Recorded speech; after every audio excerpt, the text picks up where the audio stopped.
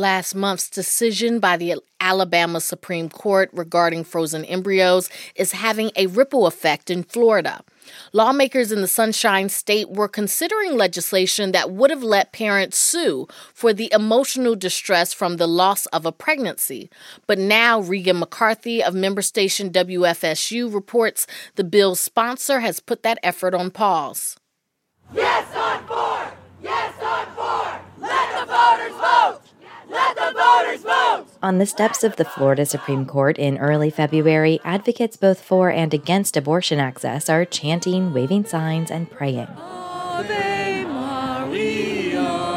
And lead us not into temptation, but deliver us. The justices had just heard arguments over the ballot language for a proposed state constitutional amendment that would explicitly protect access to abortion.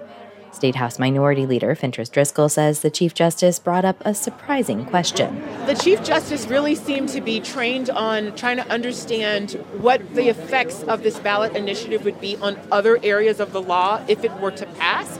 Specifically, Chief Justice Carlos Muniz wanted to know how the amendment might interact with Article 1 of Florida's Constitution, which grants, quote, all natural persons the inalienable right to life. I don't know that I could kind of affirmatively say that the term, natural person doesn't, as a matter of just sort of ordinary meaning, include the unborn. This isn't the first time Muniz has made similar comments. Chief Justice Muniz is all but writing up an engraved invitation to make this argument to the Florida Supreme Court. Mary Ziegler is a law professor at UC Davis. She says it remains to be seen whether Muniz's questions about fetal personhood will impact how the court rules on the pending state amendment to protect abortion access.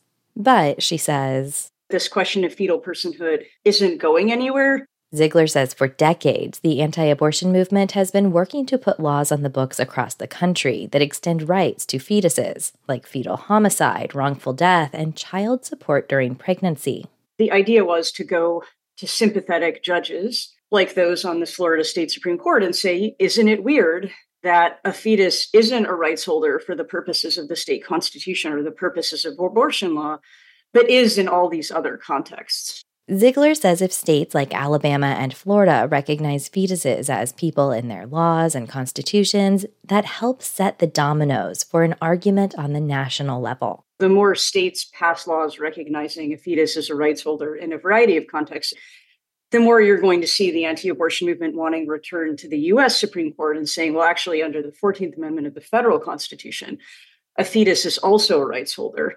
Ziegler says that could potentially cut off access to abortion nationwide, as opposed to abortion being left up to the states after the U.S. Supreme Court overturned Roe v. Wade.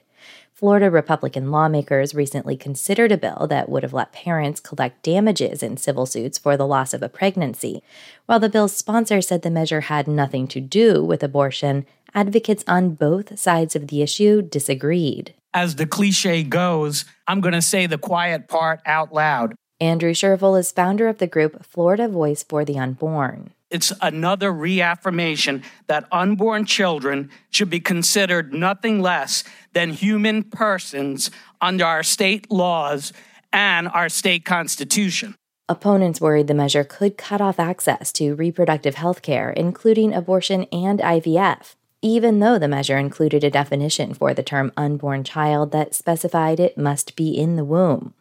Shortly after the Alabama ruling, the sponsor of Florida's bill said she wanted more time to be sure lawmakers, quote, got the policy right.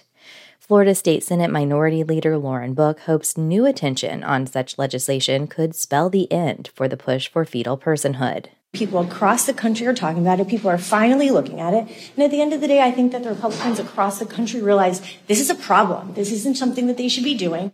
But already, Republican legislative leaders here in Florida plan to revisit the issue next year. For NPR News, I'm Regan McCarthy in Tallahassee.